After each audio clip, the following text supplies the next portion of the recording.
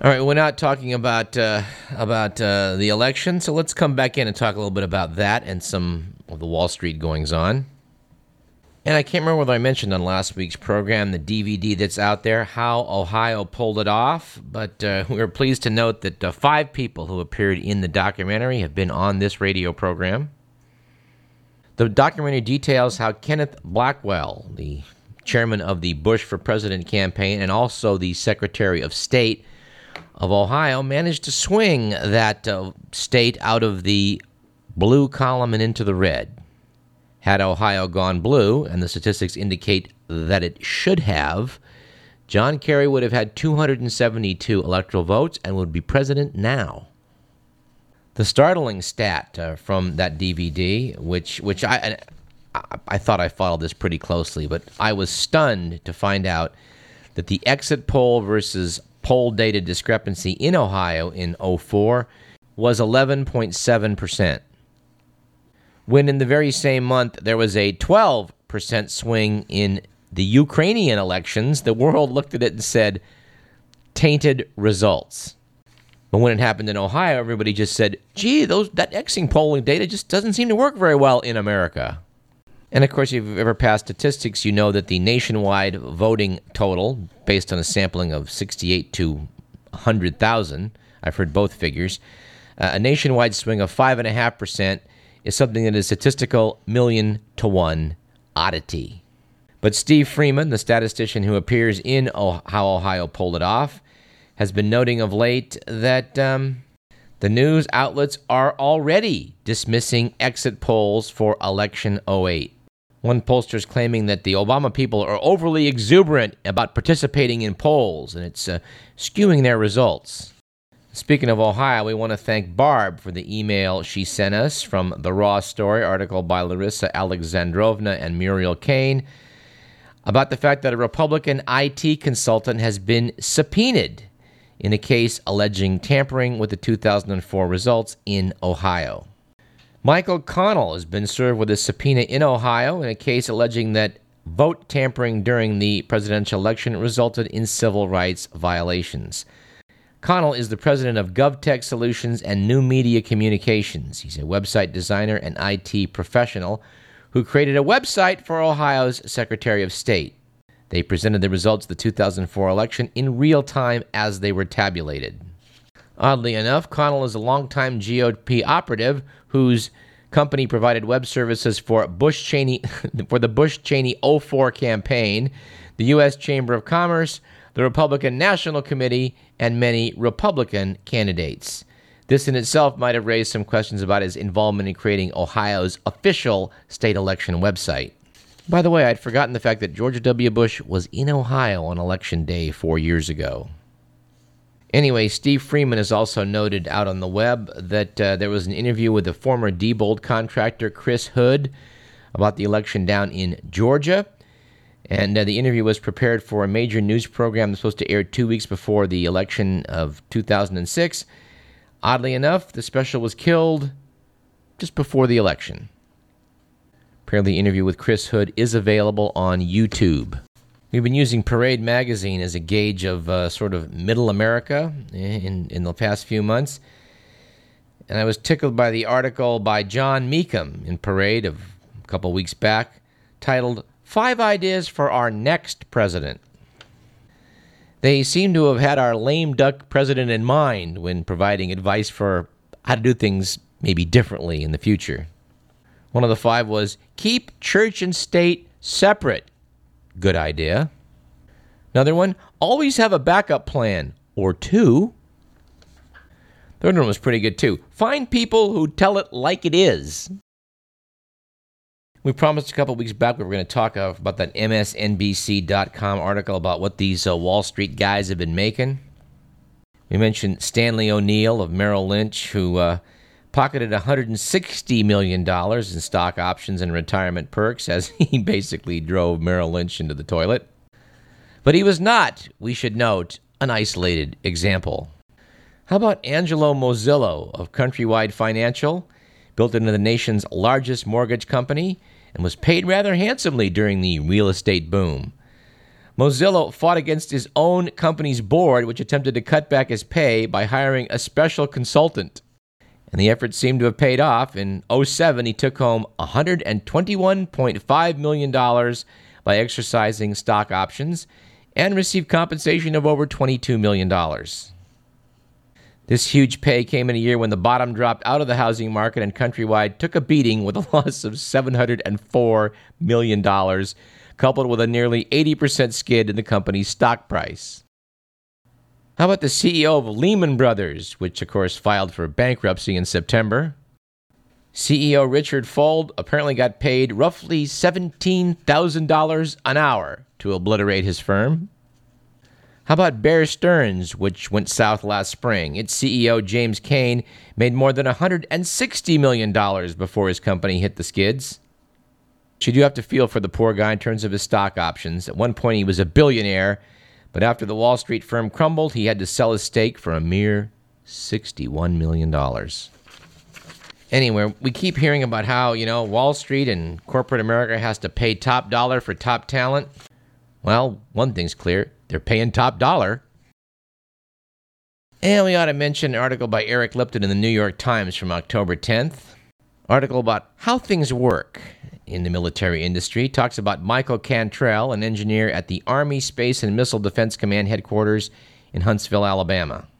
This engineer looked around, saw how much money the contractors were making, looked around, saw how much money the lobbyists were making, and decided he needed a cut. Well, before long, Cantrell and his deputy, Doug Ennis, were getting personal checks from contractors and eventually collected more than $1.6 million in kickbacks. Mr. Lipton reminds us in the article that the National Missile Defense Program has cost the United States more than $110 billion since Ronald Reagan unveiled his Star Wars plan 25 years ago. Today, the missile defense effort is the Pentagon's single biggest procurement program.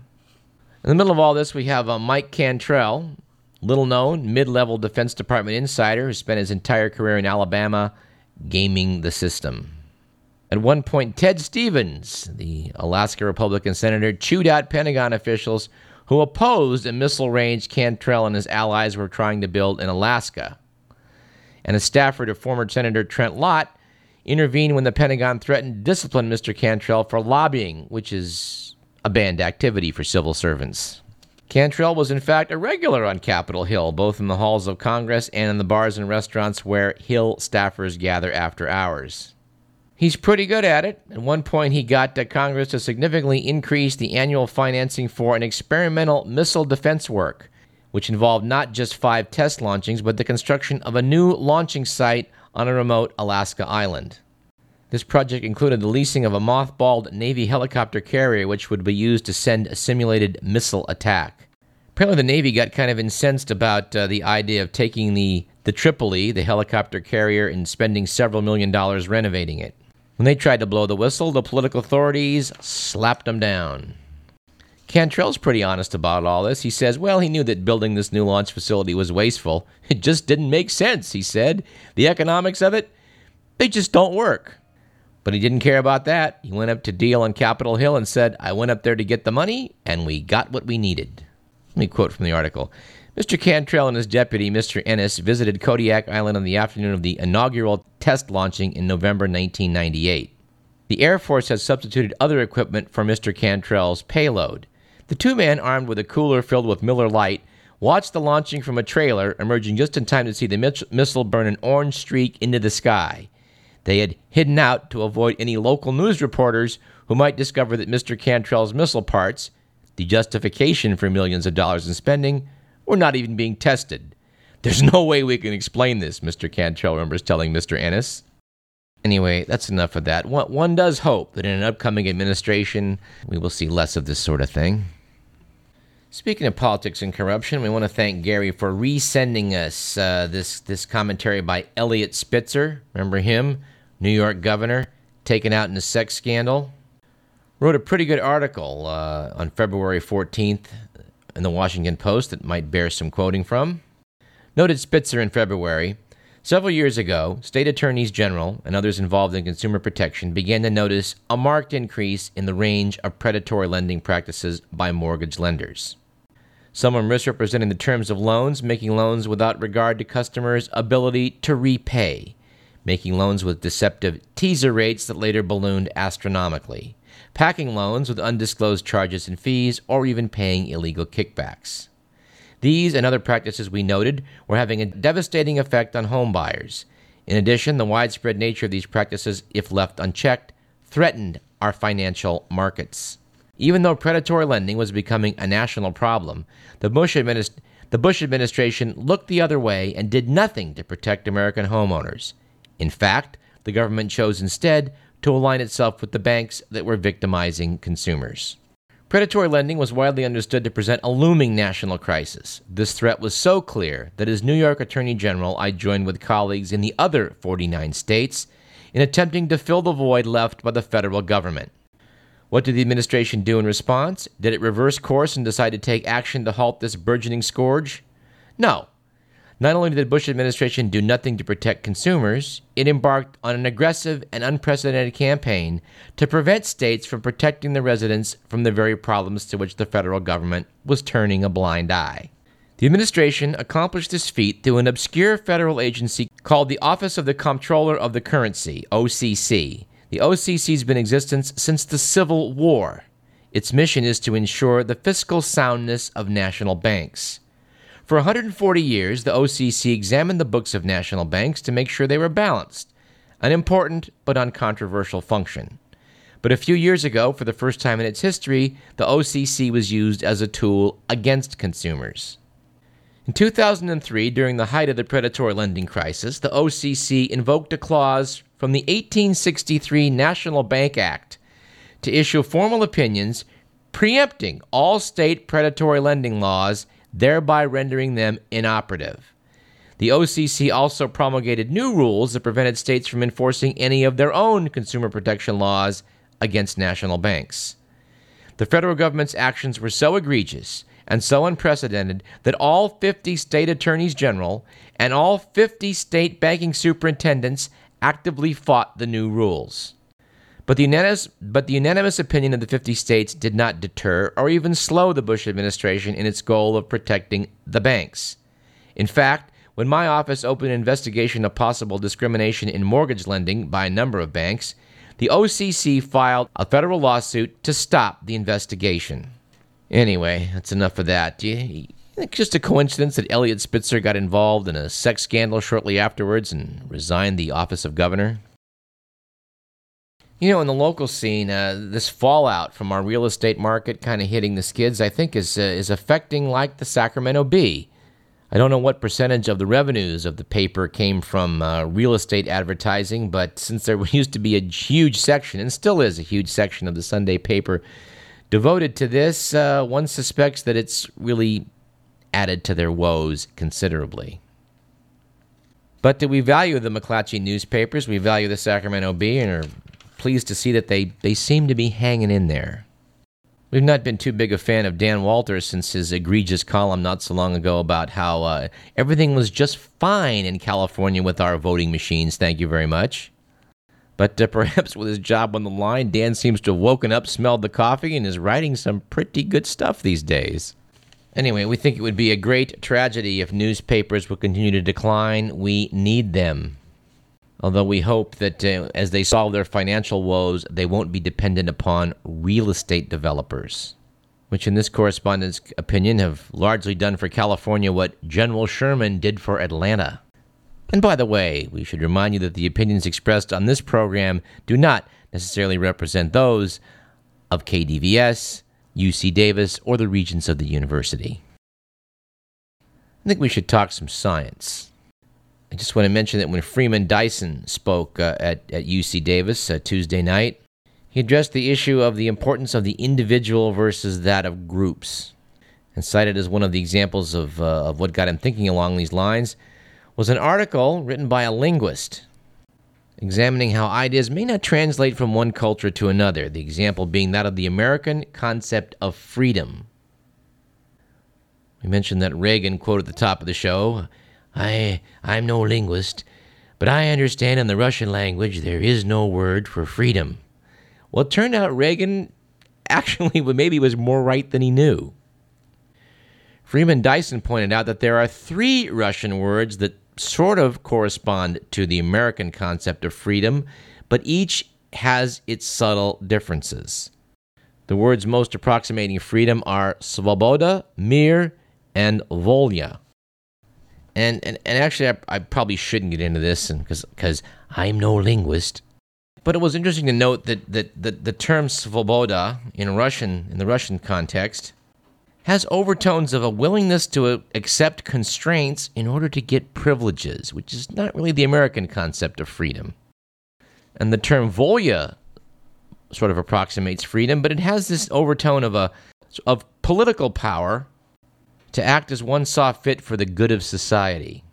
And the term mir sort of approximates freedom, but it has these overtones of a lack of fear of instability and disorder. The point of all of it was that, as Dyson pointed out, was that an American talking about freedom may be somewhat misunderstood by his Russian counterpart. Our American concept of freedom is really much more based on freedom of the individual rather than the context of a group. It's an idea that's sort of rooted in Renaissance thinking, and of course, students of history know that the Renaissance kind of bypassed Russia. Anyway, Freeman Dyson is a very interesting individual, and we look very much forward to interviewing him in the near future.